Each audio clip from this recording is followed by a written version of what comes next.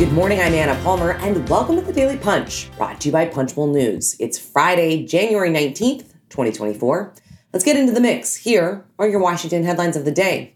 Number 1, warning signs for Speaker Mike Johnson. Number 2, the vault. All eyes are on House Dems when it comes to the tax deal this morning. And number 3, Steve Scalise's big fundraising numbers. All right, let's get into it. The House and Senate moved expeditiously yesterday to keep the government funded, and probably a good decision given the snow is falling early this morning. Congress averted that government shutdown with a vote in the Senate, 77-18 in the House. Members of the Freedom Caucus tried to get Speaker Mike Johnson to put the bill through the Rules Committee and amend it with H.R. 2. That's that kind of strict border package and immigration package that conservative Republicans like. Johnson resisted that, and the bill passed 314 to 108. But behind that massive total, there were some warning signs for Johnson. And important for us to note here, there were some notable votes against him, including House Republican Conference Chair Elise Stefanik, Johnson's number 3, who is said to be in the mix for former President Donald Trump's running mate. She bucked the speaker.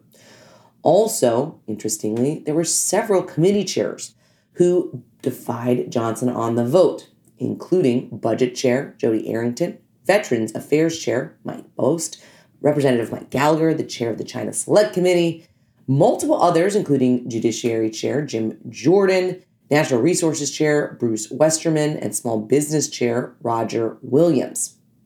There should be alarm bells blaring on the second floor of the House Leadership Suite. This is a stunning number of defections from lawmakers who should be loyal to Johnson. And Johnson's going to need all the loyalty he can muster. He is about to enter an extraordinarily challenging period, one that will challenge any speaker, not to mention one who's less than 100 days in power.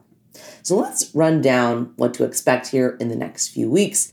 First of all, number 1, border and supplemental. It's fair to say, I think, as we previewed, that the White House meeting with the Four Corners this week did not produce any major result when it comes to foreign aid and the border supplemental. Still, as early as next week, Senate Majority Leader Chuck Schumer will begin the process of bringing this package to the floor. Johnson, of course, will tear the bill apart, partially because he will inevitably disagree with the policy, but also it's in his political benefit to do so. And then there's the fact that a majority of House Republicans outright oppose more Ukraine funding. At some point, Johnson is going to want to call the White House to Capitol Hill to brief Republicans on Ukraine. That, of course, could be quite the show. The second thing to watch for the next few weeks is how soon does the Senate move? Schumer has queued up nomination votes for the beginning of next week, but it's unclear if legislative text for the border portion will be ready in time for the Senate to begin the process of passing it. Senate GOP leaders don't want the perception that they're trying to jam this through with little time to review and critique it.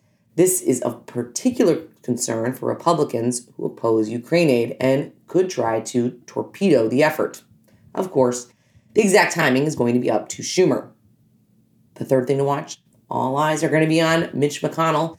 The Senate Minority Leader has been one of the strongest advocates for the supplemental, not just the border policy changes, but also what he sees as urgent national security priorities addressed in the package. The Kentucky Republican has a very difficult task. He's going to need to convince enough GOP senators to support the package as a way to show Johnson it has strong Republican backing. GOP leaders say a good benchmark is half of the conference, so McConnell's going to be whipping at least 25 votes. Johnson could ultimately decide to say no to the Senate bill regardless of how many Republicans vote for it. But this is an important number for McConnell, whom we expect will intensify his push. Other things to watch, the right and left, of course, are going to mobilize. Unlike a lot of the packages that you saw during the first 2 years of Biden's presidency, where you had Democrats and a handful of Republicans come together to get 60 votes, this isn't going to be one of those bills. Conservatives who oppose Ukraine funding will be against it, as will progressives who oppose the border policy changes. So the big question is whether there's a large enough universe of senators in both parties who could vote for the bill. And the big outstanding question that really is the outstanding question for so much is, what will Trump do? It's not hyperbole to say that Trump has the power to kill this entire effort. Trump, of course, has been cool to Ukraine funding. And his political operation is certainly wary of Republicans giving Biden a win, even a perceived one, on an issue like the border that has made him so vulnerable. If Johnson hasn't already declared the Senate bill dead, Trump coming out against it could be the nail in the coffin. All right, let's move on to the number 2 story of the morning from the vault. Laura Weiss is all over this tax deal. And despite the snow, the Ways and Means Committee is kicking off its markup this morning at 9 a.m. And you should expect Democrats to make plenty of noise about wanting more from the package, particularly on the child tax credit. But what's interesting to watch here is going to be whether or not they support the final package at the committee level. So far, they're not ruling out support for the legislation that would devote $33 billion to helping families while also expanding business tax benefits, an affordable housing incentive, and disaster relief. Ways and Means ranking member Richie Neal, the Democrat from Massachusetts, says he's going in with a quote-unquote open mind, and we'll see where the flow goes during the markup. But he wouldn't say definitively how he'll vote. Still, Neal credited House Democrats with wedging some priorities into the deal, saying there's not much more that could be done with slim majorities in both chambers. What to expect? Amendments. Before the final vote, Neal said Democrats would have some pretty vigorous amendments, including one to expand the child tax credit further. He said the proposal would make the point that it's what Democrats will do if they win in November. So even if they support this tax deal, expect Democrats to continue to really push their priority, the child tax credit, from here on out. All right, let's move on to the number 3 story of the morning, the money game.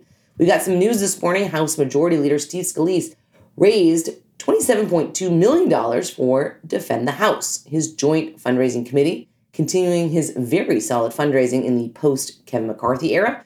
Scalise pulled in $13.5 million in large dollar contributions, and Scalise is known for his online fundraising. The Louisiana Republican continued that trend, raising $11.5 million online from 126,000 donors. Scalise also transferred $9.7 million to the NRCC and gave $3.5 million to other GOP candidates. Also, something to flag here, Jeff Miller, a top Republican lobbyist and close friend of that former Speaker Kevin McCarthy, is hosting a major fundraiser for Speaker Mike Johnson's Grow the Majority Joint Fundraising Committee. The event, January 31st, is expected to raise north of $4 million, according to a source close to the fundraiser. Scalise will be there, House Majority Whip Tom Emmer, House Republican Conference Chair Elise Stefanik, and NRCC Chair Richard Hudson, as are every Republican committee chair. One quick note before we let you go, we've got a new event. You can join us Friday, February 9th at 9 a.m. for an interview in Cincinnati, Ohio.